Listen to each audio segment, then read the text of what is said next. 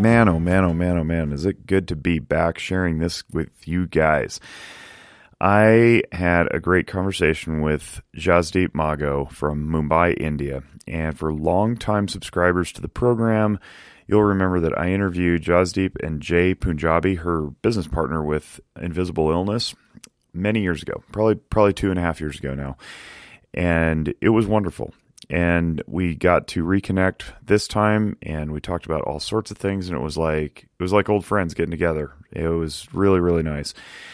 And I don't know if I'm more in awe of the conversation and the fact that I've connected with somebody halfway across the world, 9,000 miles away, or the fact that I was talking to somebody halfway across the world, 9,000 miles away, through the blessings of technology. I think we curse technology a lot, and we take for granted its benefits, of which this is one. Certainly the ability for you to download this and listen to it wherever you're listening to it and however you're listening is something that couldn't be done 12, 15 years ago for sure. And now we can do it from our living rooms at the drop of a hat and talk to people halfway across the world like they're in the next room. It's pretty amazing. And I am humbled and honored to have somebody so smart and talented and hardworking as a guest on this show. And if you have not connected with Jasdeep, I highly recommend you follow her on Instagram, certainly Invisible Illness. She puts out a lot of videos like we do at Zephyr Wellness.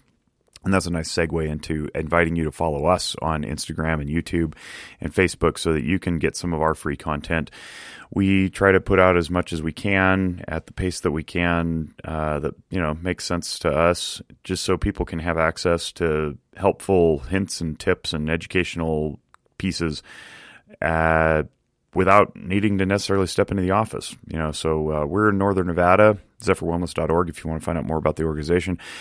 But not everybody can come to Northern Nevada for professional psychotherapy. So in the spirit of yield theory and meeting you where you are, let's try to push some information out to you. So I do some videos. I try to teach some stuff. And a lot of it has to do with emotional functioning. And we try to cross-platform it so everybody has access to it. And that's the spirit of this podcast, too, to share it broadly so that people can educate themselves and enrich their own noggins. And speaking of educating and enriching your noggin, if you have not yet checked out Audible, you probably should, and you can do so with a free trial at audibletrial.com/nogginnotes. You get a free 30 days, you get a free audio download, and it helps us out to keep this podcast on the air. If you decide to cancel inside that for 30 days, you still get to keep your free audiobook. So it's no risk and all reward. audibletrial.com/nogginnotes. You'll get access to Audible's incredible inventory of audio content and a free one of your own. Check it out. Without further delay, I reintroduce you to Jasdeep Mago of Invisible Illness India, clinical psychologist, and now I can comfortably call her a friend and colleague. Enjoy. Welcome back, Jasdeep Mago from India. How are you? I'm good. Doing very well. How are you? I'm so glad to be seeing you. I'm doing well, actually. It's an awkward position when you own or co-own, in my case, a therapy company, and we keep growing and business is booming and we're setting records year over year because people are hurting, and that really bothers me. It's really like, I want to work myself out of a job. I really do, because it means we'd have a healthy community, but we're not. So it's like, do I celebrate the success or do I mourn it because people are suffering? And that's always tough. But overall, we're okay. Pandemic is, doing whatever it's doing. And I just got my vaccination. Really? I got the Moderna shot. Yeah, I got both injections just 3 days ago. I got my second one, and very, very few effects from that. I was just going to ask, how are you feeling? Good. I have a brother-in-law who's a pharmacist, and he suggested doing multimodal NSAIDs. So 600 milligrams of ibuprofen every 4 hours and 1,000 milligrams of Tylenol every 6 hours for a couple of days. And it knocks down the body aches and the headaches and some of the hot, cold, chill symptoms and whatnot. And it totally worked. And there were two separate times when I didn't do it. One was, I mentioned we're in the middle of the snowstorm. Like a couple of days ago, we had another snowstorm and I was snow blowing for like 6 hours and I forgot to take my medicine and it totally hit me. Like it totally hit me, knocked me down. I was super fatigued, chills, feverish. And then last night, I didn't take anything yesterday because I thought I was through it because it had been like a day and a half and totally hit me again. So I popped some more ibuprofen and I was good. But yeah, for people who are listening, if you're not like, I get the privilege of being on the front line, I guess, and treating people. So I got round one, but if you're in line, definitely load up on the multimodal NSAIDs. It definitely works. So, that's how I am. Otherwise I'm fine. My wife had more symptoms than I did and some of my colleagues did, but I made it okay. So, but I'm not here to talk about me. I'm here to talk about you. So I just had one question about the vaccine. You said you're in the front line. So in the US, do they qualify therapists and psychiatrists in frontline? They do, because the general consensus is that you got healthcare workers who are treating physiological symptoms, but because of the lockdowns, people are suffering so bad mentally that they wanted the mental health workers to continue working as often as they could, in person as often as they could, because our field has been blessed with this Zoom technology, which is really nice, and we're learning to become competent in telehealth. But it's not everybody's cup of tea, and when we're already forced apart, I think it sends the message that it's one more reminder that we're distant from each other. So all the more we can do to keep people connected face to face in physical contact, I think is a good thing. And the vaccinations do that, which is great. But, I don't take that privilege lightly. I know that there's other people out there who need it, the elderly and the frail and school teachers, other quote unquote essential industries like, mini marts and grocery stores. So how's it going in your neck of the woods? You're literally on the other side of the world. It's pretty wild. So to be honest, initially when it began, it felt like we were on vacation. So it was great. At least for the privileged part of of our country, right. It felt like such a relief, like so stress-free. And then we slowly started to realize the smaller problems. Of course, me as a mental health professional, there was immediately, like you said, such a hike in the demand for our work. Yeah. So many people reaching out randomly. So many brands reaching out to, now talk about mental health, not just people reaching out for therapy, but also bigger companies, brands, anything, literally anybody and everybody was reaching out for like, can we do an Instagram live or can we have a talk? Can we have some content on mental health, which was great because we believe that obviously, we like any kind of awareness is really good. It's needed. It's essential in our country. So the more the number of people that are talking about it, the better it is. Mm-hmm. No matter why they're driven to talk about it, we can't really judge that, or it's up to everybody as to why they choose to talk about mental health. But in that moment, obviously, the pandemic was demanding that everybody talk about, say, anxiety or being stuck at home.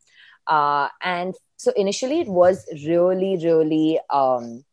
So the scare of COVID was bigger than what COVID was actually in our country. We barely had 1,000 cases, but our entire country was locked down. And that's like nothing for 1.3 billion people. Yeah, if you're listening, that's billion with a B. 1.3 billion people. So like 10 times the city of Las Vegas. Yeah. So basically, for us... No. That's 100 times the city. I'm sorry. No. What is that? That's 1,000. Las Vegas has about 1.3 million, and the outlying areas of Clark County comprise like another couple 100,000. But like, that's 1,000 times the size of Las Vegas. I'm sorry, I'm not a math person. I got 3 degrees, and they're all in the arts. So 1,000 times the size of Las Vegas is your country. That's huge. Yeah. So when we were going into lockdown, we were just like, this is so unnecessary. But there was such a panic created. So Right. we were all like just following with the panic. And the panic that was created was really the issue more than anything. There was paranoia that was built, which led to like people feeling supremely anxious, feeling stuck, and being stuck and isolated alone for a lot of people who come from smaller towns and live in cities. Um, and so the isolation, the distance from families, of course that became a whole mental health concern. But like, speaking of purely of the COVID scenario in our country, it went from being great to like disaster. And then that's when it hit disaster was when our country decided to sort of like open everything up, because they were just like, now our economy cannot afford being shut anymore. So hold on, I'm totally unfamiliar with this because I've been paying attention, I guess, as is the bias of the American media, to Europe and the U.S. and a little bit of China because that's sort of where it originated. But I have no idea what you're talking about. So do you mean when COVID exploded, the country opened back up? Mm-hmm. So we were in wild. lockdown for 5 months, and it was very strict lockdown, extremely strict. By that I mean you are only allowed to leave for essentials, and that also at a certain given time, not out of that time. How did they police that? What was a penalty if you were out, say, not doing essentials or outside of your time frame? How do they police that? It's a really bad way of saying this. I mean, they policed it by having patrolling everywhere. So where I live, I pretty much live in like the center of the suburb in Mumbai that I live in. I live pretty much in the center of that. So I would see like police vans patrolling all the time, them being on bikes, and like BM, like the municipal workers, doing that. And they would like, and honestly, there was such a panic created on the media that nobody wanted to leave their house. Like it was crazy. Honestly, it seems like a lifetime ago that happened, because so much has happened since then. Right. Yeah, totally. It feels like that part of lockdown happened like 3 years ago. That's what it feels like right now. Did you happen to know? I want to stay on this for a second because I want to compare notes for the listening audience, because I know most of our people listen, domestically here in the U.S. It's fascinating to me, and I don't know if you paid attention to the U.S., but we have like basically every state did its own thing. Like there was no unanimous consent because we're so fractured politically. Like we made science politicized, which is the most absurd thing in the world. But we had no leadership at the top, and then all the states fought each other, and we're still fighting, like right down to counties within states. It's really pathetic. So you guys didn't have that. You had some real strong leadership nationwide, is what it sounds like, huh? Yes, initially, and then eventually, what happened was the states that were worse hit by COVID, or had higher number of cases or more deaths, or were running out of hospital beds, basically, they had higher restrictions. So like the state I am in had a lockdown way longer than the rest of the country, way longer, because we are still in a really bad state, even now, compared to the rest of the country. So for us, the lockdown, so yes, there was state-wise division that way, but not so drastic where there were internal fights and things like that. It wasn't that bizarre or that divided, I would say, because central government still sort of handles everything. State government is still secondary. But what really started to like prop up was like minimum, like daily wage workers were really struggling, obviously. So like they had to leave. They are people who come from really, really small villages to the cities to earn daily wage, literally. So for them, like it became a huge issue in our country. There were a series of other things that happened simultaneously at that time. And it almost seemed like the government was trying to hide the media was trying to hide the COVID reality by masking it with other irrelevant news, by making it bigger and grander. So that kept happening. So what did you have going on? For example, there was a movie star in Bollywood who committed suicide at the time, which became a huge mental health concern, because in the midst of the lockdown, when a huge celebrity commits suicide, it creates a ripple effect. It creates a copycat effect. And I'm sure you're aware of that. Yeah.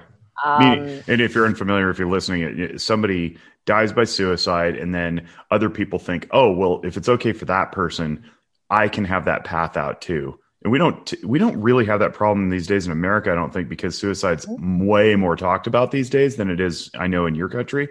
But that's what the copycat thing is. Yeah, precisely. So it sort of makes it acceptable to do it as soon as someone else has done it, or it makes it like a available option. So that sort of happened, and it spiraled. Like all my clients in therapy, each and every single one of them was triggered. It set them back in their in their journey towards getting better. It set them back by like 2 or 3 months, because the media hyped that whole episode so out of proportion that they didn't realize that they were affecting 1 billion people and their minds. And it led to so many youngsters around our country randomly committing suicide just because they were like, if he can do it, I can do it. And it's okay.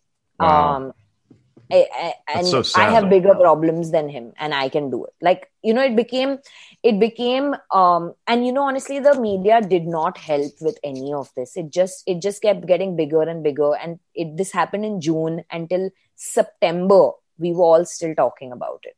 So that's just too much time spent on somebody's, a really unfortunate event. Like, it's just too much time spent on something that can really trigger people. And it's a supremely triggering topic. And I remember being triggered immensely, because I remember I had to take a break from therapy because I was so triggered by the episode that happened, and then all my clients being triggered. And then for me to manage my emotions along with all my clients' emotions, along with the media, I had to totally cut out Instagram for Instagram and news for 2 weeks, because it was so triggering to hear, listen, or see anything related to it. And that's what the media was doing. It was sort of masking COVID by putting something else in place. And they didn't realize that one was worse than the other. One, to begin with, COVID, the lockdown was bad enough for everyone, their mental health. Anxiety was high, paranoia was higher, social isolation, so many issues. And then to mask that with a suicide, I just felt like that was so irresponsible.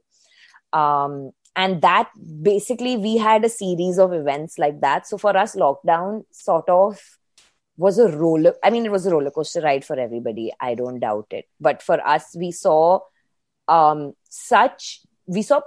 that I don't think would ever become so big. They became that big during the lockdown. Like even the minimum wage or the daily wage workers, they face problems otherwise also. It just became such a big issue because the media was just trying to show us something apart from the number of people dying. And then eventually what they found was that Indians were a lot more resilient towards the virus compared to anywhere else in the world, which is not a shocker for us, because we know that we have a more resilient body because we are surrounded by a lot more, I guess, bacteria, viruses, etc. And we are a lot more immune to it, I suppose. Yeah. So we started even currently, the death rate in India is the lowest around the world. Even though our cases are really high, the mortality rate is super low. So people are recovering a lot more than anywhere else in the world, which is great for us. I haven't got COVID yet. It's surprising because we have returned back to normal life since, I would say, October. Since October, we bars, restaurants, weddings. Do you wear masks? I wear a mask. Uh-huh. I don't expect people around me to wear it because they don't. It's a huge fight here. Check this out. So we're rolling out the vaccines, right? And that's a big debacle. It's a cluster again, because everybody fights over everything these days. But people are getting vaccinated, and there's actually prominent medical doctors on social media saying, even after you get the vaccine And even though these vaccines have been proven not 99, not 95%, more like 99.9% effective. And now we're finding out that you don't get it at all, and you can't spread it if you don't get it. Like, this is a non-issue for most of the emerging science. They're saying you must still wear a mask, and get this, double masks. It's like, what are we doing? I'm not kidding. I watched a gal post a picture of herself. Bizarre. She went to the inauguration, for our presidential inauguration. She posted a picture and she got absolutely torched over. She's a nice lady. I've crossed paths with her a couple times. She's really brilliant. But she posted a picture wearing an N95 mask with a cloth mask over the top of it, and saying how proud she is. She's not, quote unquote, taking any risks on this, with this thing, but she's going to fly in a plane, go through airports to an inauguration with a bunch of people. It's like, if you're really not taking any risks, you don't leave your home. But she was already double vaccinated. Like, she'd gotten the second shot. It was like, what are we doing? Why are we doing There's this? only that much you can do to save yourself from this. There's only that much that's in our control. So I want to ask you, because you're a clinical psychologist, you do this for a living like I do. What is your opinion on why people are reaching for this 0% risk that's completely unattainable? And we've never even entertained that idea in any other walk of life ever. But now with COVID, it's like the risk level has to be 0 for us to do anything. I don't get it. What do you think is going on? So honestly, that's something I have not seen where I live at all. Because over here, initially, yes, for the first 3 months, everyone was like zero risk. But it was possible at that time because there was nowhere to go. There was nothing to do. If you get out, the police catches you and you have to go back home. So there was literally nothing to do. So the only option available was zero risk, which is lock yourselves in your house and sit there and entertain yourselves. But now that everything is coming back to normal, nobody even cares about COVID. Forget zero risk. No one even cares. Over here, if you walk the streets, out of 100 people, you'll see probably 20 wearing a mask and the rest not at all even bothering. We still have mask mandates. Masks are mandated everywhere. Businesses will get fined by it's called OSHA, Occupational Safety Health Administration. They'll fine you, and the state can take your business license if you, as a business owner, are not enforcing the mask mandate on your property. It's super, super horrible. And now, of course, people have drawn their lines about, and there's all this virtue signaling, like, I wear 2 masks, I wear 3 masks. And it's gotten ridiculous in some circles. But I can't even explain how divisive it's become. There's literally no reason you can't have a conversation about it. You just can't. Not anywhere. But there are a whole other sect of people who aren't following anything in the US, right? Because that's all that we hear about. We only hear about the people who don't care. I don't know what the distribution curve would look like, but you're going to have the fringes. So there's the people I just described who are like still afraid of their own shadow and apparently never took a high school biology class and don't understand how viruses work, who wear their masks when they walk their dogs by themselves down the street. In a neighborhood, like they're not interacting with anyone. They're out in the daylight, and they're masked up. They're wearing rubber gloves, and it's like, what do you think this is? It's very bizarre, and a lot of that crowd on that end of the distribution curve has no problem lecturing or shaming anyone and everyone at all times, social media, in person, in public, wherever. It's ripped families apart, Jasdeep. I'm telling you. And then on the other end is the people who still believe that it's a hoax, that what Donald Trump said a year or more ago, is that it was fabricated. It doesn't exist. I've heard stories upon stories upon stories. My wife's a nurse and I haven't heard any directly from her, but I'm connected in the community a little bit and I see this stuff go around, and I know some physicians. There's nurses and physicians who literally watch people as they're gasping their last breaths. They're like, this can't be happening. The president said it wasn't real. And they're passing away right in front of them. They're dying from this virus that they don't think exists. So there's both ends of that spectrum. And then somewhere in the middle, we still can't agree. Because on both sides, like we've got school districts that are closed. Las Vegas, Clark County, for example, the schools aren't closed. The buildings are closed. You'll hear people say technically. So the kids are in virtual learning environments, but they're at home, which means the parents are at home, which means the parents can't be working. especially if they work, consumer service jobs. And suicide is skyrocketing now in the youth population. Oh, really? Well, we're social creatures by nature. Like we evolved as human beings because of our social ability to like hang together in tribes. And so without that, children are taking their own lives. Why? Because all they're doing is watching nastiness on social media and they're not interacting with their friends. Nothing's normalized for them. So even that has become a fight. It's like, we can't put the kids back in schools because the teachers unions don't want them, because the teachers unions, for whatever reason, don't want to go work in person. Some of it's legit. They're frail, elderly. They don't want to be around possible exposure, whatever. They're the ones living on that end of the continuum where they're like, afraid of everything. And some of it's just a power play, which is absurd. So even children are not allowed to go back in schools, even though there's no empirical evidence that suggests that children pass the disease or even catch it. I can't even describe it. So to hear you say that, like, your country of literally triple the size of our country, I did get that number right, by the way. We have 330 million people in the U.S. So actually, I guess it's 4 times the size. Jeez, can't even get that right.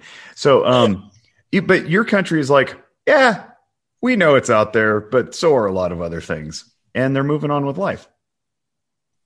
Honestly, when the issue began here, people were dying more of starvation than they were dying of COVID. So it was a very simple debate for us that you open up work because people are going to die more of starvation. They're going to die first of starvation. COVID is a very later issue for them. So honestly, even the fact that our country had a lockdown for 5 months was huge. Honestly, it was a huge hit for our economy. It was a huge hit for the working population, the blue collar population in our country. And it was not pleasant to watch. There were innumerous amounts of COVID relief things that were simply for people who were daily wage workers or in that whole sector of people. And honestly, it was less to do with the medical relief and all of that. It was simply because they were out of jobs and they could not feed their families. And we were only like fortunately privileged people were taking out, their resources to help other people. But our COVID relief was not for medical purposes at all in our entire country. Ours wasn't either, really. I mean, I was going to ask you that too. That's my next question was, did the government just start printing money for people? Because ours did, and it didn't do anything. It all went to the wrong places. I mean, so a large portion of it went to small businesses, which was good, but some nefarious bad actors who are well connected in government ended up taking large portions of that was intended for, businesses like mine. We ended up getting a loan and that allegedly that loan's going to be forgiven, but they printed off $1 trillion. Our debt was like already like, I don't even know. I can't keep track anymore. It was like 8 or 9 trillion. So here's another trillion. And then they did another trillion. And now they're doing another trillion and a third. It's like, when are we ever going to pay this back? And most of it's not getting in the hands of the people. So we're talking about like $600 stimulus. That's not a stimulus check. If you're 8 months behind on rent, which there's a rent, like an eviction moratorium nationwide, in most places. So landlords haven't been able to collect money. Banks aren't getting paid for their loans. People are way behind. What are we going to do? Just wave a magic wand? And then I guess we're talking global reset and the IMF and all that stuff. Yeah. But I don't know. So yours actually made it into the hands of the people who needed it. But that's not what the government was doing. That's what people were doing. I independent organizations. The government was not doing this. Yes, they of course dedicated some resources and they did. But you have to understand that this country and I don't know how to put this in polite words. We don't do trigger warnings here. So I mean, it basically, they do not have, even if they want to, they do not have the capacity to provide for everybody. Even if they want to. Okay. And that's the nicest way I can say it, without butchering either side of the argument. because there are so many smaller problems in the way that even if they want to provide for businesses, the businesses itself are doing such, like they're trying to escape from the taxes in so many ways that now the government doesn't want to help them. I mean, there are different ways I can put this, that people don't want to pay the taxes because the government isn't helping them. Sure. But then there's another side of the story. So it's the same over here. You're right. But it's the same over here. It's the same frustration. Yeah, exactly. So here small businesses were not getting any relief from the government at all.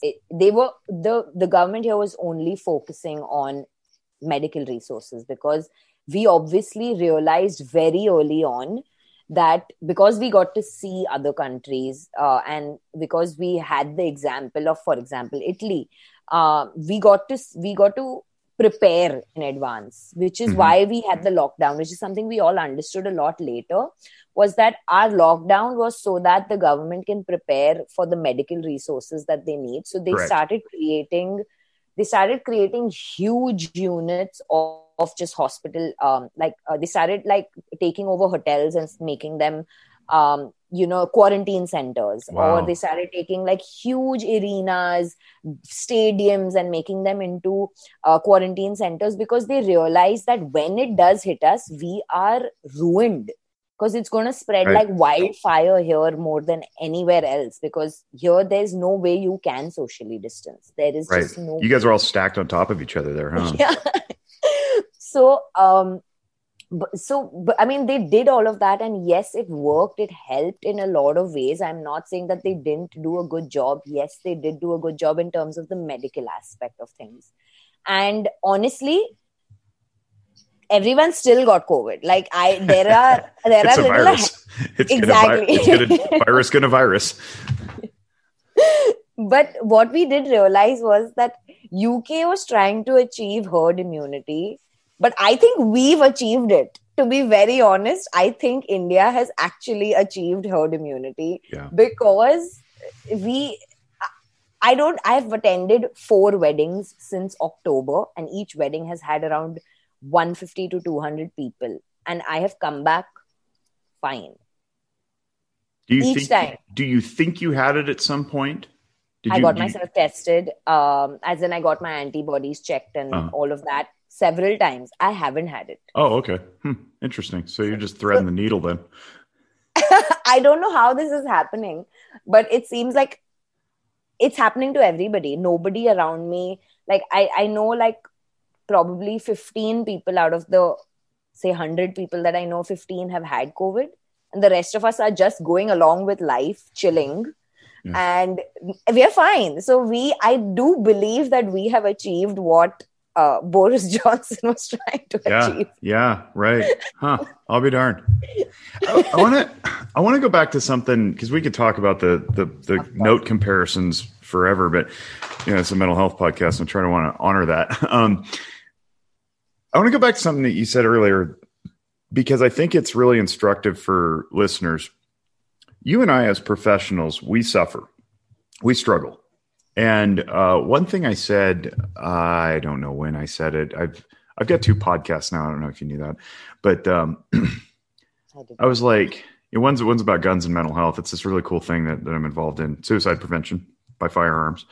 And anyway, at some point or another, I was like, wow, and this was early on, probably April. I was talking to a colleague, and we kind of had this epiphany when we went, oh man, we're the people go to when they're struggling, because we're supposed to hold the space where they can heal, because we have good boundaries and we have the training and all this stuff, right?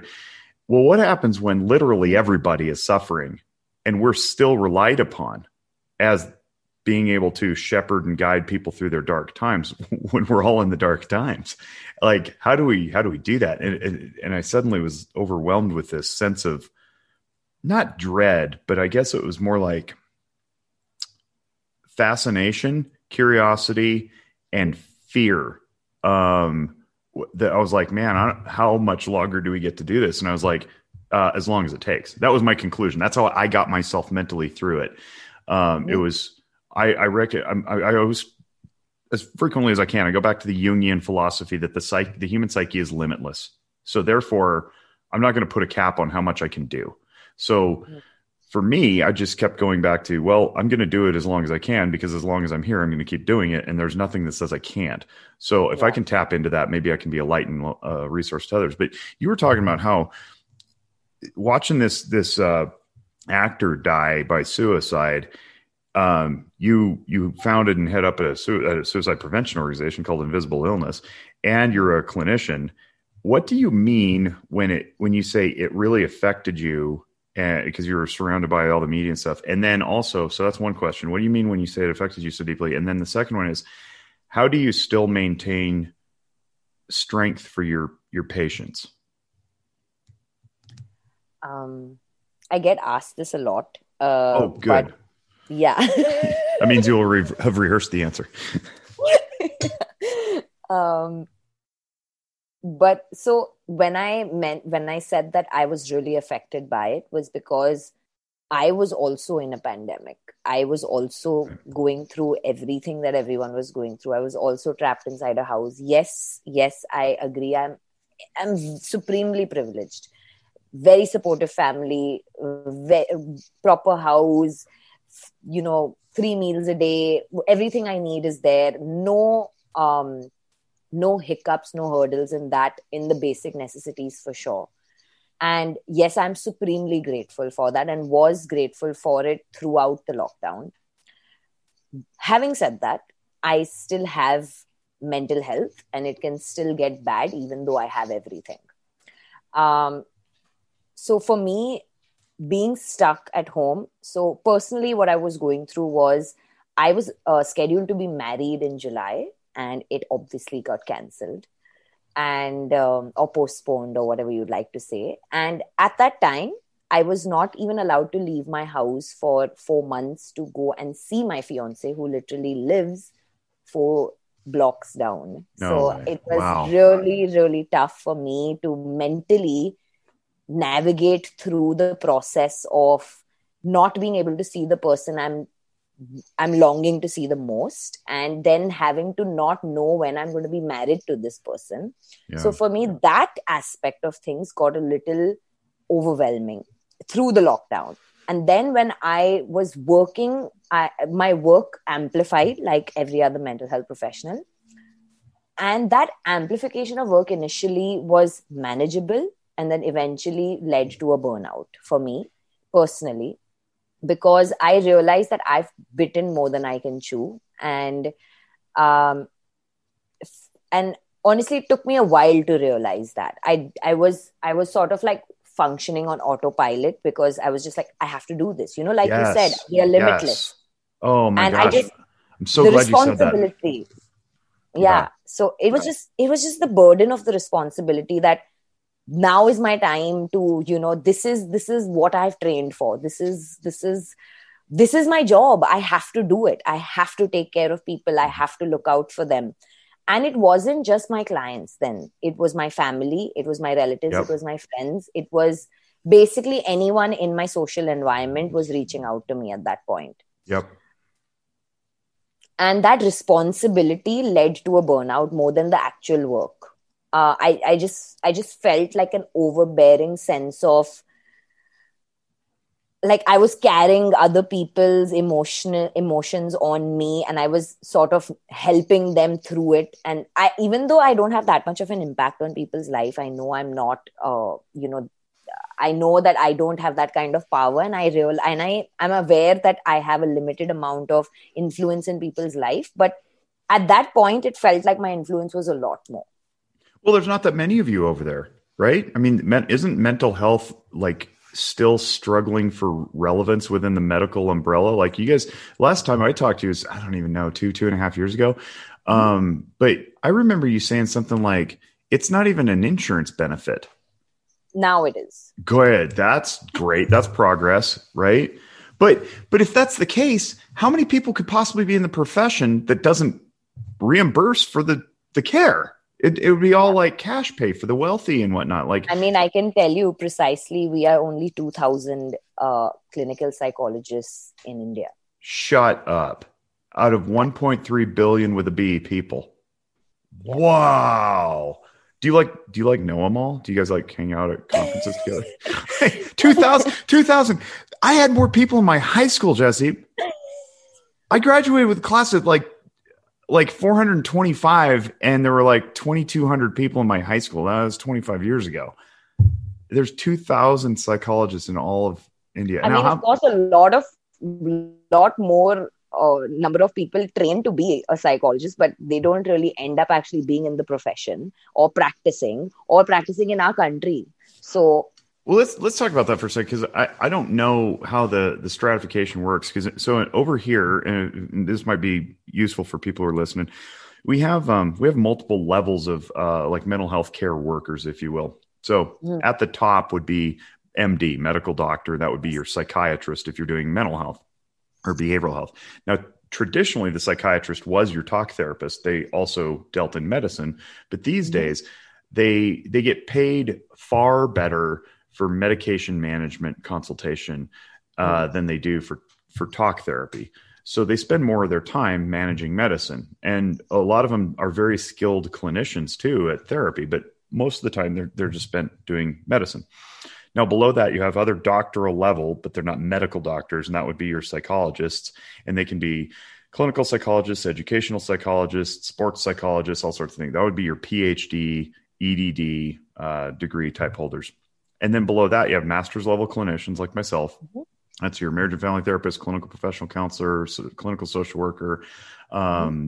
And then below that, you've got bachelor's level. And depending on where you are in the United States, bachelor's level can get you a lot of things. It can get you community health worker. It can get you drug and alcohol counselor. You can also have a master's degree and be a drug and alcohol counselor. And then below that, we've got people who don't require any degree at all, which would be your peer support specialists and in-home workers in some cases. And so there's this kind of stratification here.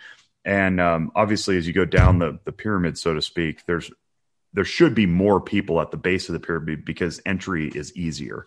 The academic and financial barriers aren't there. So I'm curious how it goes in your country and how that all looks. So the hierarchy is pretty much the same, but the internal bifurcation within each hierarchy is not. So yes, of course, the highest is an MD psychiatrist. Then do come the PhDs, and the PhDs can be in clinical neuro, forensic psychology, so child like psychology. Yeah. And then there's the master's level, just like you said. And then there's the bachelor's level. But in India, the bachelor's level cannot be employed. Like that's not, you're not qualified to practice in any capacity if you just have a bachelor's degree in psychology. You have to have a master's degree to do anything, which is a good sort of some rules and restrictions we do need, and this is something that's minimum, like bare minimum. Yeah. And within that, so basically, the master's degree for a clinical psychologist versus a counseling psychologist are sort of different in the sense of counseling psychologists in India are given a lot more leeway to be like, oh, even if you've done a 6 months course, which is a diploma, you're still allowed to be a counselor in a school. But as a clinical psychologist, that does not qualify. You have to have a master's degree and maybe more, like maybe an MPhil degree and then a PhD. So that's it's pretty much the same bifurcation, but it's just less strict, I would say. That somebody who's just done a master's and not got a PhD will still work with the capacity of someone who has a PhD because of the number of years of experience. Got it. Something on those lines, but the hierarchy is pretty much the same, I would say.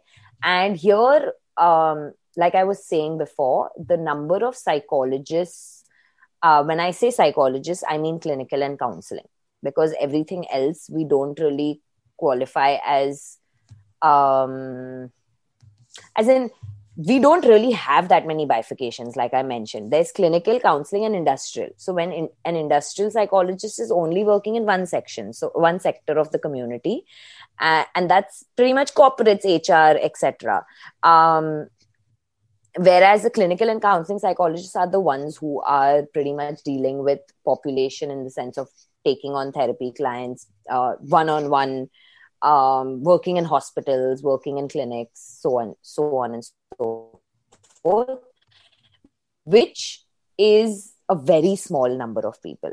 So I'm not looking at psychologists as a whole. I'm talking about clinical and counseling psychologists, which will be probably 2,000, maybe 2,500 in the whole country. Huh. Wow. So the other ones, the industrial psychologists, those would be like people who work with organizations to help leadership and management and that kind of thing. Okay. Yes. Now, which is also a very small number because industrial psychologists in India do not get any recognition. You have to have an MBA. You can't just be an industrial psychologist. Yeah. So over here, we're constantly hearing mental health's everybody's baby now, right? It's a nice little political football to be tossed around because, it's sexy and it sells. It's like, where were you even 5 years ago? But all right. So there's all these efforts to increase the workforce, quote unquote. And usually what that translates into is talk therapists. They want more therapists. And I happen to fall into this, I think probably slightly unpopular camp that says humanity made it, 40,000 years or so in its current form without our profession by leaning into each other through our communities and our families. And I happen to believe that we're all skilled by nature just to be good present listeners if we so desire. And I would favor more putting money into those lower level educational status jobs like case manager and peer support specialist and wraparound service coordinator and that kind of thing. Over there, it sounds like they're not funded. Over here, I know that they're not funded, except maybe with a grant here or there. But is that reasonable? Like, can we just start like coaching people who have a desire to be helpers, like be in the helping profession when they're in middle school or high school, and shoo them into this profession and be like, hey, we'll credential you just like we credential anybody else to do, auto mechanics or whatever. But we're not going to make the bar so high that we require you to go to graduate school just to help, because there's so many people who need help. I don't know. What's the solution? Maybe I'm dreaming. Yeah, I'm a little divided on this concept because I do believe that, yes, there needs to be the way peer support is portrayed or is seen is generally as your friends sitting with you and telling you that things will be fine, at least in this part of the world. That's how it is. We just got a certification for that like a year ago, maybe it was a year and a half ago, so it's brand new here too. We don't have this. What we do have is we have two organizations two that I know of course, in India that train people in the community to be primary respondents. That's it. They're training people to be able to pick up on and respond appropriately to a mental health need in your community. Right. Okay. And you have to renew your course every year. You can't just get the degree. You can't just do a 3-month course once and then be able to practice it for lifetime. It doesn't work like that. So that's something that's happening here and is picking up. So there you can be a primary mental health respondent. You can be a primary suicide respondent. Where do those people work?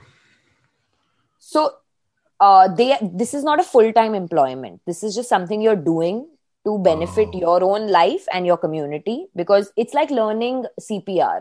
Right. Okay. That's cool though. Yeah. I like that. Yeah. It's an equivalent to learning CPR, but it's a mental health need rather than a physical need. And CPR is not something we learn in Indian schools, etc. It doesn't happen. So I'm just like bringing that in. But this is something that's picking up. A lot of organizations, two very big organizations that I know of are doing this on a large scale. The other organizations are doing it sort of like a gimmick, like, sign up with us and you'll become a respondent kind of thing. Not sure how effective that is. But what's happening because of this is a lot of people are now feeling entitled. Like they feel like they can save everyone, which is a big issue. Bad. Yeah, that's bad. Unintended consequence. Yeah, which is the double-edged sword with this whole thing. When you spoke of the lower educational people being given more opportunities, the problem is that the lesser knowledge you have, the more the ignorance is so high that you think that it just creates too many problems. Yep. We see that in suicide intervention here. You take one suicide intervention course or one crisis intervention training to, go staff the phones at crisis call center. And so not everybody, but sometimes people will feel quite empowered to go save the world. Like they're wearing a cape now. Yeah. And over here, I think the phrase for that, what you just described, is called mental health first aid. But mostly we're training teachers and nurses and that kind of thing, but it's not general community workers, but it should be. It really should be. So here also there is mental health first aid that happens, but teachers are not doing it, which is really bizarre, which is something, in fact, Invisible Illness is doing. We have a teacher training primary respondent program where we've approached schools to sort of train their teachers to be able to pick up on signs and symptoms. Awesome. So that and know how to respond to it appropriately, which honestly nobody seems to be interested in for some reason. But I mean, honestly, it's just a matter of time. But is it the stigma? Is it still stigmatized? It's the stigma. It's not really the stigma. It's the value that they don't see in it. Okay. So they are okay if we are doing this for free. They are not okay to pay us for it. That's the typical, sort of thing. Right? It's valuable enough for you to come and do this, but it's not valuable enough for me to pay for it. Yeah, that's the sort of argument. Audience can't see me, but I'm grimacing and grinning and shaking my head because it's so typical. It's so typical. It really is. It really is. And so I mean, when you say that, I just feel like there's a double-edged sword there when we're trying to empower people who are not completely educated in the sector. You may have consequences which are not pleasant. Yeah, that's absolutely. I mean, I take it from the guy who chaired his state licensing board for a couple of years. I totally get it, because we even have well-vetted, credentialed people who don't do the right thing because they themselves have not addressed their own wounds. And so they bring that wherever they go and creates problems. How is Invisible Illness doing? Through the lockdown, we did really well, of course. And this is a running joke that I had, and it's similar to what you said in the beginning. It's just that when the world is going to shit, we are in business. So it's season time for us. And, like a lot of times people ask me, like, is mental health seasonal business? And I said, yes, it is. It is absolutely seasonal. Because, I mean, it's very evident. The pandemic has made that extremely evident for us. So, I mean, we did really well through the lockdown. Supremely busy. We were doing workshops. We were doing training sessions. We were creating mental health content for brands. We were doing a lot of awareness. We were doing, I was doing practically 3 Instagram lives a day. Talking to people all around the world, doing podcasts, doing YouTube, whatever it's called on YouTube. But basically interviews, etc. So many that I was just like, I feel like I'm saying the same thing on repeat for 6 months. That's what happened. So we did really well. And then as soon as things opened up, I knew that this would happen, but like everyone was sort of like telling me that, no, you know what, this is the time for mental health the next 2 years, la la la la. And I was just like, no, I do see that, yes, right now it's picking up, but I do realize that this is simply because people do not have an option to do anything else. As soon as they do have an option to go out, meet friends, do whatever it is that people do, they will not care. They will genuinely not care. And that's exactly what happened. As soon as we had our Unlock 1.0, you could immediately see the difference. You immediately saw that people just were like people who had just joined therapy were like, okay, they'll do 2 sessions and never come back, for example. there were companies that were like, okay, now you know what, we are comfortable with work from home, so we don't really want this employee assistant programming. We don't need one-on-one coaching for our employees. Again, no value, right? Exactly. So, and as the unlock progressed, we saw that just increase. Like, we just saw that people were like, okay, you know what, this is not that important as we thought it was, and returned to normalcy. And even though normal was not good, but they were okay with that because it's normal for them.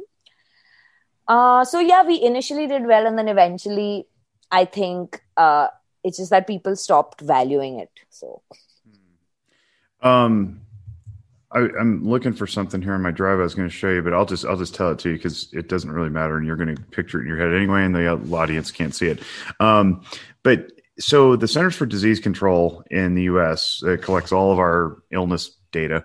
I didn't know this until I attended a workshop by total accident. It was something I got in my email, and I was like, oh, that looks interesting. And it had to do with mental health in the construction industry. I was like, oh, I don't know. It was a free 1 hour webinar. I just dropped in. We get a lot of construction going on in our area. So business is booming and whatnot. I was like, oh, that might be relevant.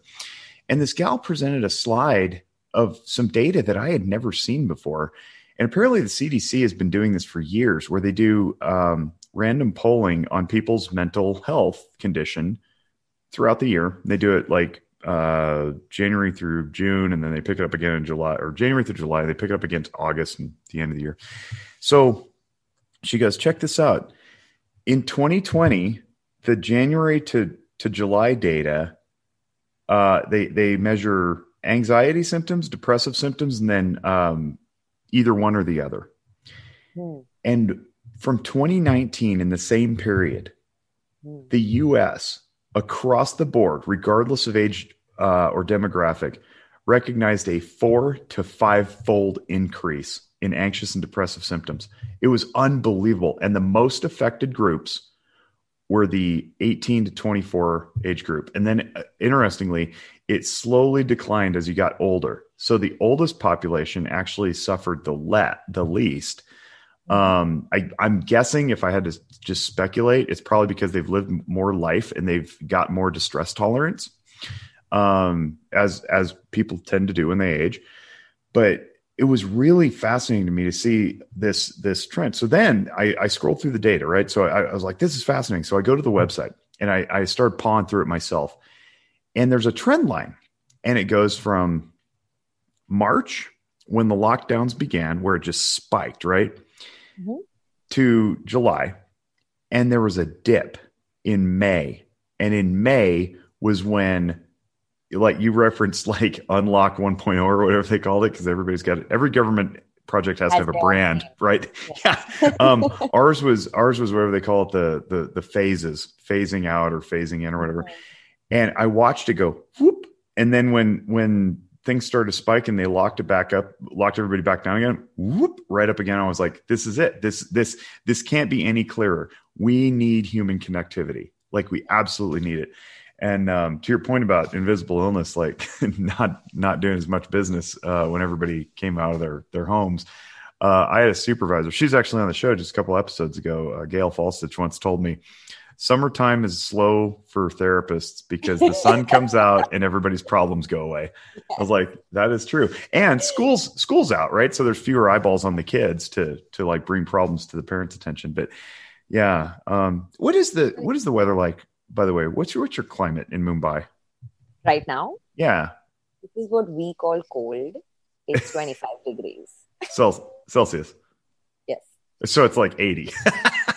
Or something like that, 78. And for us, it's like, ooh, there's a nip in the air. We can wear, like, I'm wearing a sweater. Like, I can't even. So this is winter. This is winter for you then. This is winter. And summer's what, like 9? Like what would it be, like 35 Celsius? It goes up to 40 degrees Celsius. Yeah. That's hot. That's like 110 or something. It's crazy. Yeah. I'm translating it to Fahrenheit because we use Fahrenheit. Yeah, I understand. So do you see, I guess the question is, do you see the seasonal stuff without a pandemic? Yes. That's what I was just going to say was we see mental health be seasonal irrespective of the pandemic, because so of course, November and December is like party season because we have Diwali, we have a couple of other festivals, and then there's Christmas, and then there's New Year's, which Okay. is pretty much all the holidays are all together for us because Diwali for us is huge. It's our New Year. It's the Hindu New Year. So it's a huge, huge, huge festival around the country. So we get a substantial amount of days off. And then there are a couple of other holidays along with Diwali that come. So from October, November, December, nobody will show up for therapy. Like, okay. Because they're all having fun. They're all going out. There are parties. They're all drinking. There's cards being played. Like, so Diwali is a very big gambling sort of get together. Okay. And that's something that happens for like 20 days straight, wow. where families get together, friends get together, and we're all like playing cards, and it's pretty friendly and all of that. And it's honestly the happiest time of the year. It's like your Christmas, like how Christmas would be for you. It's for us. And then it's followed by Christmas and then New Year's. So that whole time, nobody cares about their mental health whatsoever because they're happy. And as soon as it's New Year's, like as soon as January has hit, Jan, Feb, March, we get inquiries from everywhere. Like corporates will reach out to us that, okay, now, the New Year is starting. We need to do this program and that program, and we need to prepare for Mental Health Day. Party's over. Party's over. Reality sets back in. Exactly. Wow. And then we go to, I think the other 2 months that there is no work for us is, I think, June and July. I have no idea why, but I don't have a logical reason for it. But what I've noticed is that June and July work is lesser. So I'm not particularly sure why anymore. But yes, it is seasonal. We have noticed that. I think it's because people are traveling a lot in June and July because it's like. Is school out in the summertime there, or is it year round? So now the rules are changing a lot. All the schools have different rules. Now there are a lot of schools that don't have a 2-month summer vacation. They have summer vacation for 10 days. Then they have school for 1 month and then 10 days again, which is really sad in my opinion. Yeah, we're doing the same thing here. Big fall break, winter break, spring break. And summer has become shortened. So you're essentially going all year round. Yeah. Exactly. So that's what's happening. So because of that, most like families want to travel in like May and June. So that's when we also see a dip of like participation or people caring in general about mental health. And we see this also not just through one-on-one therapy, but we have a lot of events that we do, a lot of like awareness events, things like that. So participation in that also drops in these months. So we know now that October, November, December, we don't plan anything. Right. And it's honestly, it's good for us also because then I also get to enjoy my time, my Diwali, my New Year, my Christmas. So it's great for me also. So I'm not really complaining. Yeah. It's just an observation. yeah, no, that's good. It's good to hear these things because it validates what we're doing too. The interesting comparison, I think, is over here, the holidays of November, December, January, where it's you got Halloween at the end of October, and then Veterans Day, where we have 1 day off to celebrate veterans of the military, and then it's Thanksgiving at the end of November, and then Christmas, and then New Year's, which are a week apart from one another. The interesting thing here is I think that Christmas is no longer, I don't know if it ever was really, not in a couple of lifetimes anyway. It's lost its real meaning of like giving as the three wise men gave gifts to Jesus, right, to welcome him in. It's become about consumerism. And so it's like spending. And so there's all this like social pressure to spend. And there's this almost like a transactional relationship ledger sheet type thing that goes on where it's like, oh, you gave me a gift. Now I have to give you one. And people are worried about finances and social norms and whether or not they're giving enough. And what's really, it's really fouled up to me is we have this thing, and I don't know if you guys do it, but we do Black Friday, which is the consumerist like push to buy all your presents right after Thanksgiving. And then Yeah. there's Cyber Monday, where you're supposed to like go online and do all your shopping. And then there's Giving Tuesday after Cyber Monday, where all the nonprofits come out and they're soliciting donations. And I'm like, oh, sweet. So you compete for the leftover crumbs after corporate America takes all your money for buying shit you don't need. Oh God. It's so inverted. Like, that's not what this is about, man. They basically turned the most jolly holiday into the most capitalistic version of it. It's hideous, and there's such competition. The good news is, though, not to like, so I'm not making this sound like it's horrible. The good news is I'm starting to see more and more people who are rejecting that philosophy. They're like, we're just not giving it. My family for sure is not doing it. Many of my friends are not doing it. They're like, I'm not giving gifts to my grown 40-year-old brother anymore. What are we doing? We're just pushing money around. Like, Yeah. if I see something cool, I'm going to mail it to him throughout the year. I don't have to wait till December to do it. And similarly, I think I'm seeing a lot more people just kind of shutting off social media, which we could probably, bang on for another hour. But I'm starting to see some encouraging signs that mental health is actually being taken care of. So maybe this big messaging that is become popularized and is everybody's shiny new object now, maybe it's working, I don't know. I'm curious to know what your take is on it, as we are both, I produce social media content, you produce social media content. And by the way, if you're listening to this, go definitely follow Jasdeep on Instagram. Her videos are great, like absolutely great, punchy, pithy, entertaining. You're always fired up. You carry a great energy. The information is very sound. It's very practical. People can apply it in their lives. Like, I love watching your videos. Sweet. Thank you so much. Yeah, you're welcome. You earned it. But like, you and I both produce this stuff for social media. And so we find ourselves, I think I find myself in this weird double bind where I'm like, I don't want to be part of the machine. And yet I know that's how I get the biggest audience. If you can call a couple hundred people a big audience, I mean, it's bigger than any auditorium I've ever filled. So like, that's big to me.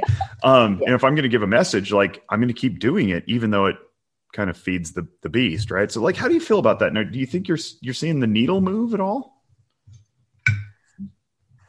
I've had so much back and forth with myself that, I hate social media. I hate it. Thank God I'm not alone. That makes me feel good, honestly. Yeah. No, I actually think it is the worst creation for mental health, but I do think it is the best thing for a business. Yeah. So that's where my conflict is. That for me, honestly, personally, in the past month, I've been consuming a lot more Instagram than I was before, but that also has its own mental health reasons. But for the past, I think, whole year, entire 2020, I barely did anything personal on Instagram because I just couldn't. Yeah. What I was doing was all work related, because I realized that it is a tool to amplify my business. It is a tool to amplify my credentials, my work, and it is a tool to reach people globally, which I would not get otherwise. So, we would not be talking if it wasn't for social media. No, Safiso came across you and connected us, and I thought that was awesome. Exactly. So, I mean, the fact that this has happened just simply because I put out a couple of posts on social media and made myself available on it, it led to something. It led to a good relationship between two people who live in two different parts of the globe. I feel like that is my entire drive to even doing anything on social media. I don't look at it as something for me anymore. It's only my work. It's only for my social media presence, is only my professional presence. And I do realize that now people don't only want to see me talk about mental health. They want to see me talk about me. Yeah. Which is something which I'm struggling with a lot. Like, a lot of people now will ask me randomly that, why don't you tell us about your education and your journey and your this? And I'm just like, no, I don't. No. I have something for you that might help. And take this or leave it. It's just my perspective. I was educated through my grad program to do exactly what you're doing, which is continue the veiled therapist motif, if you will. Learn everything about your patients, but don't share anything about yourself. And I have been on a long, slow, steady journey against that. And it wasn't always intentional, but it's become in the last 5 to 6 years far more intentional. I purposely share so that I can maintain some of my basic fundamental tenets, which are authenticity, transparency, consistency. If I'm expecting that of my clients, my patients, I have to do it too. Now, that's not to say that I overshare. And it takes a good, skillful, insightful, self-aware person to know the difference, right? So I'm not going to use their time in the session or my interns or my students' time in supervision to talk about my own stuff or process through my own issues. That's totally inappropriate. However, what is very appropriate at all times is if you have a reasonably similar experience that will create rapport and you can heighten that rapport through sharing it, I don't think it's just a good idea. I think it's required that we say, yeah, like you just shared, you're getting married, you had your wedding put on hold and on hiatus or whatever.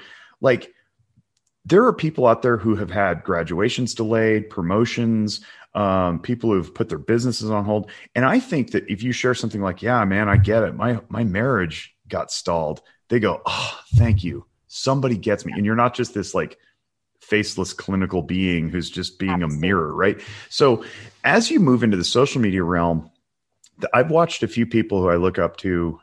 Christian Conti is one of them. He's a good friend and a mentor of mine.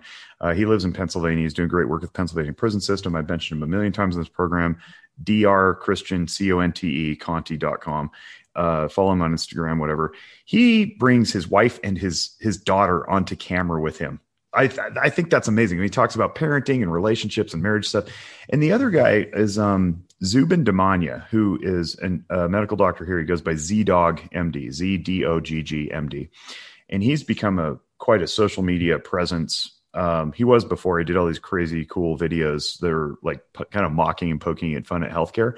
But now he's become a leader during the pandemic on basically science, not politicizence, not hyperbolic opinions, but just what does the science say? What do the researchers say?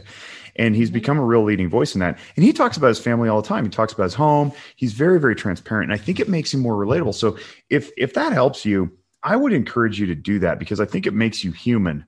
And when people see that a human being has done what you're doing, which is essentially become a leader in your community, a leader in your profession, an original thought provoker, and somebody who cares deeply instead of just like a person on Instagram seeking fame. Cause I think that we kind of go there sometimes. I'm Insta famous, right? Like that will not only create more credibility, but it will invite more people in to do that same thing. And then the whole field augments, right? And the whole rising tide lifts all boats philosophy gets implemented. So I would encourage you not to shy away from that. I would embrace that and really step into it. I think you've got a great possibility there. I wish I had the courage to go all out. The problem is not whether it's good for me or not. I know it's great for me. The problem is whether I'm willing to give that piece of my life to the rest of the world is my issue. And I do know that it has a lot of layers in that of like fear and judgment. And I'm aware, I'm extremely self-aware human being. Too aware for my own good. Yeah, I get it. Yeah, I'm sure you understand that. My wife would never want to be on any of my YouTube videos, but she has no problem with my kids being on there, which is interesting. Yeah. So I totally get it. Yeah. And you want to keep parts of your life private for sure. For sure. Yeah. Not everybody doesn't need to know everything either. You know what I mean? Yeah. But, so I'm at the place where I'm trying to strike that balance between providing mental health care and providing mental health care for myself. So that's the real balance that I'm trying to sort of strike, because giving that piece of my life to the world means that's less for me in the sense that it will take a toll on my mental health at some point. And am I willing to cross that barrier is where I'm negotiating with myself at this point. How much am I willing to give, and how much and how much do I think I need for my sanity? That's good.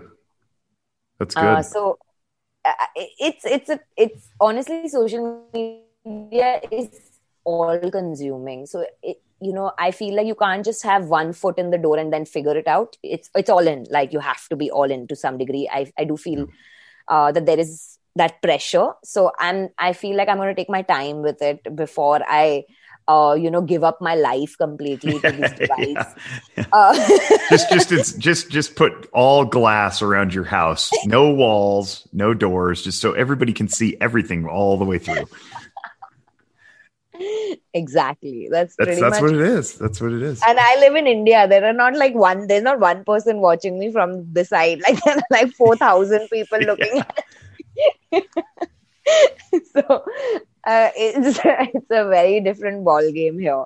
But I do follow like two very cool mental health professionals from the US. Actually, they're females, and they talk about how mental health professionals are judged on social media for being like for drinking or for smoking or for wearing provocative clothes.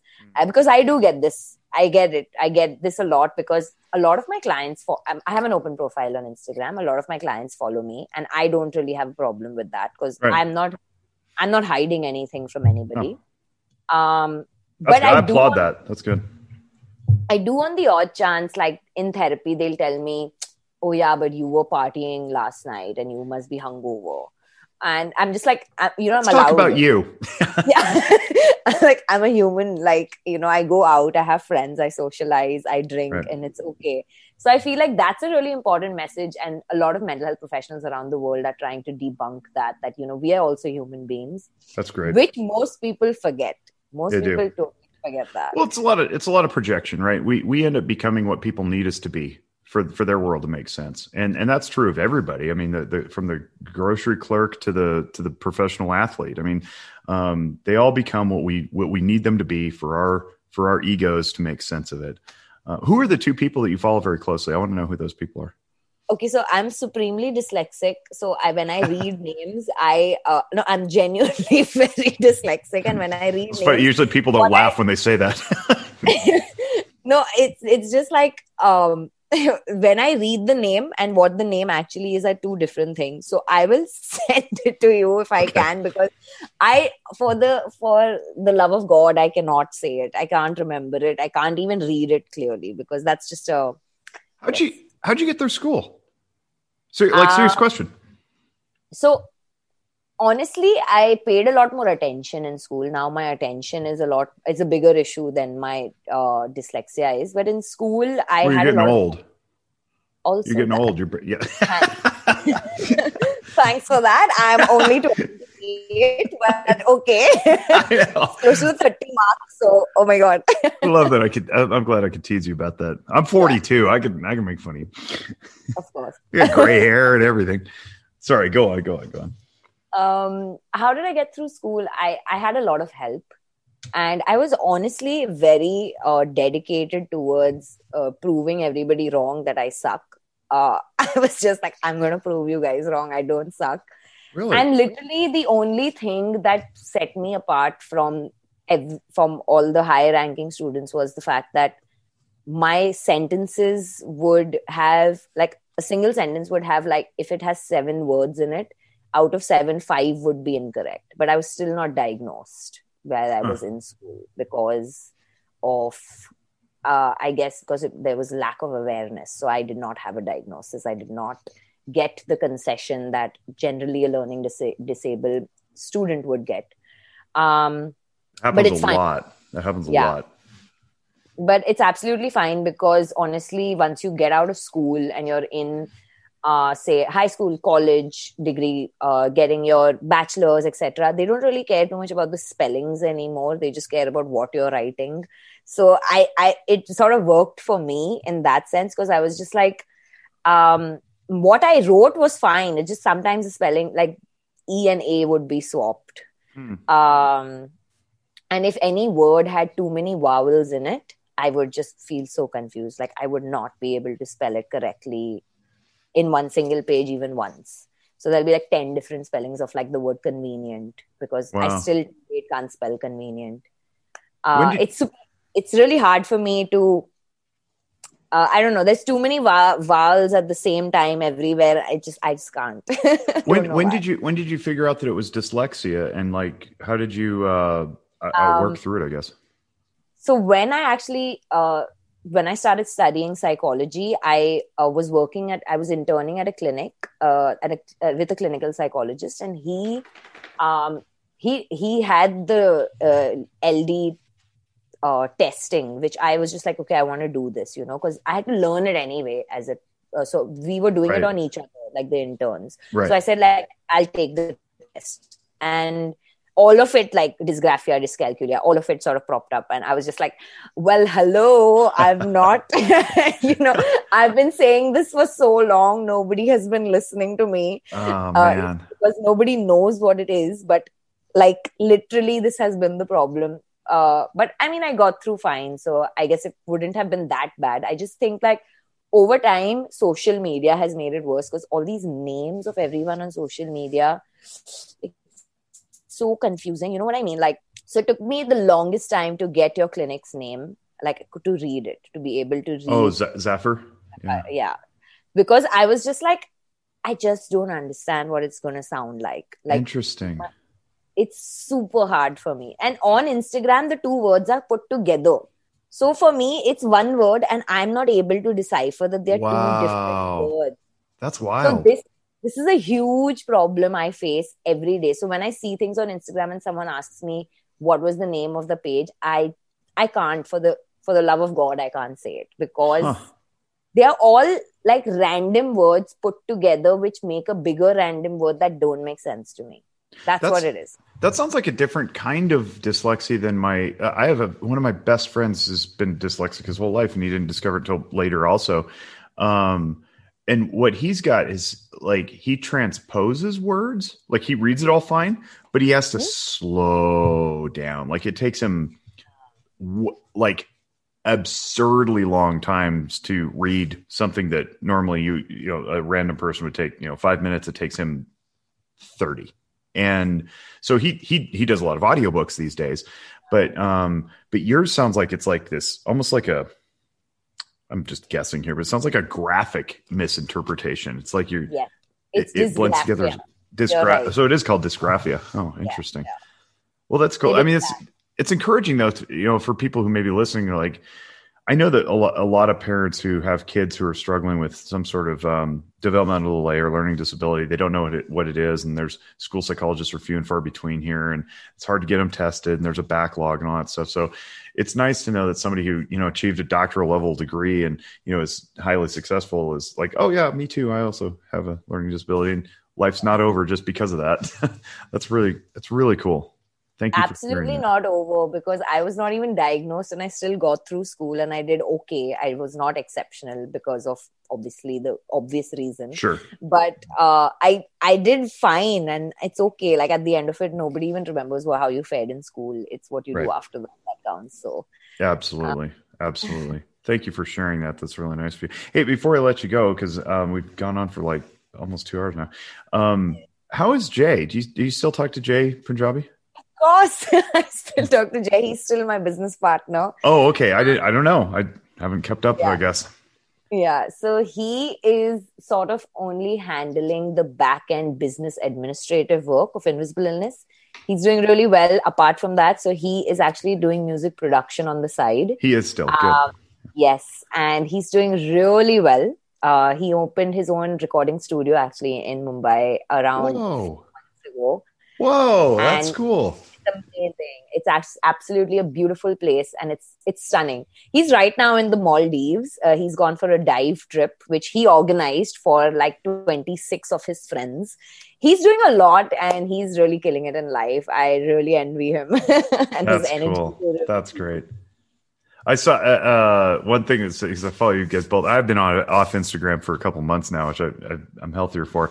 But I remember him posting something where he was like doing the equivalent of snowboarding, and I've snowboarded a ton in my life. But in the sand. But in sand. I know, it was awesome. I was like, that's amazing. And I messaged him. I was like, this is the coolest thing ever. He's like, yeah, until you get sand in your shorts or something, whatever he said. I was like, yeah, I'll take the snow. Yeah. But yeah, I was like, dude, I want to go sandboarding. That's amazing. I know, right? I mean, it was insane. So he went with Etihad Airlines for a fully paid trip for the Grand Prix in Abu Dhabi. And all of these things that he was doing was completely fully paid. And I was just like, this is the life. How did... what is going on? You are you're sandboarding and it's for free. Are you kidding me? Yeah, I would say yes also. Oh, yes. Man. All right. Well, hey, I appreciate you. You're like 14 time zones ahead of me or something like that, which means it's, I don't know, like 1 a.m. or something there. Do you, I'm closing up the podcast this way these days. Do you have something that you want to leave the listening audience, some little tidbit or piece of information or some invitation or, challenge or something like that, some takeaway? And I mean, I find myself saying this a lot. I think every time I interact with other people, I just feel like compassion is one thing that is really missing in human society. And if we all just become even 1% more compassionate than we were yesterday, I feel like we will all be so much happier.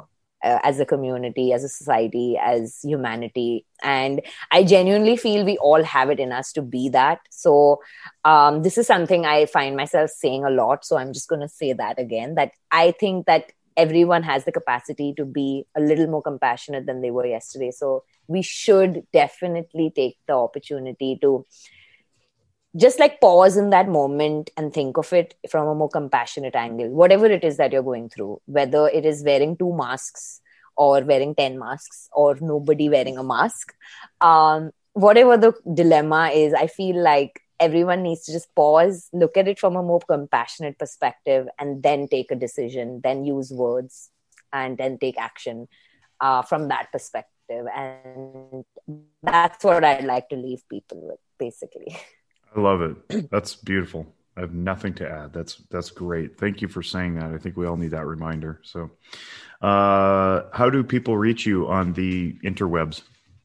You can find me on my personal profile, which is Jasdeep Margot, or on Invisible Illness India, which both are on Instagram. You can also find me on Twitter under the same handles, which I also respond to now.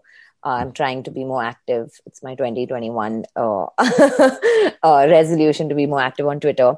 That's the only way you can find me. Right. Pretty much. JASDEEP MAGO. Jasdeep Margot. Thank you for spelling that, because sometimes I also make mistakes in spelling my own name. So just joking. This is why it's enjoyable.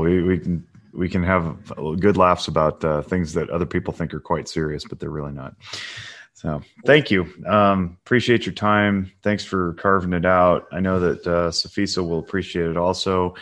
And as I try to say every episode, this information doesn't do any good locked up in our heads. So please share it around with your friends and family. And as always, we wish you great mental wellness. Bye-bye.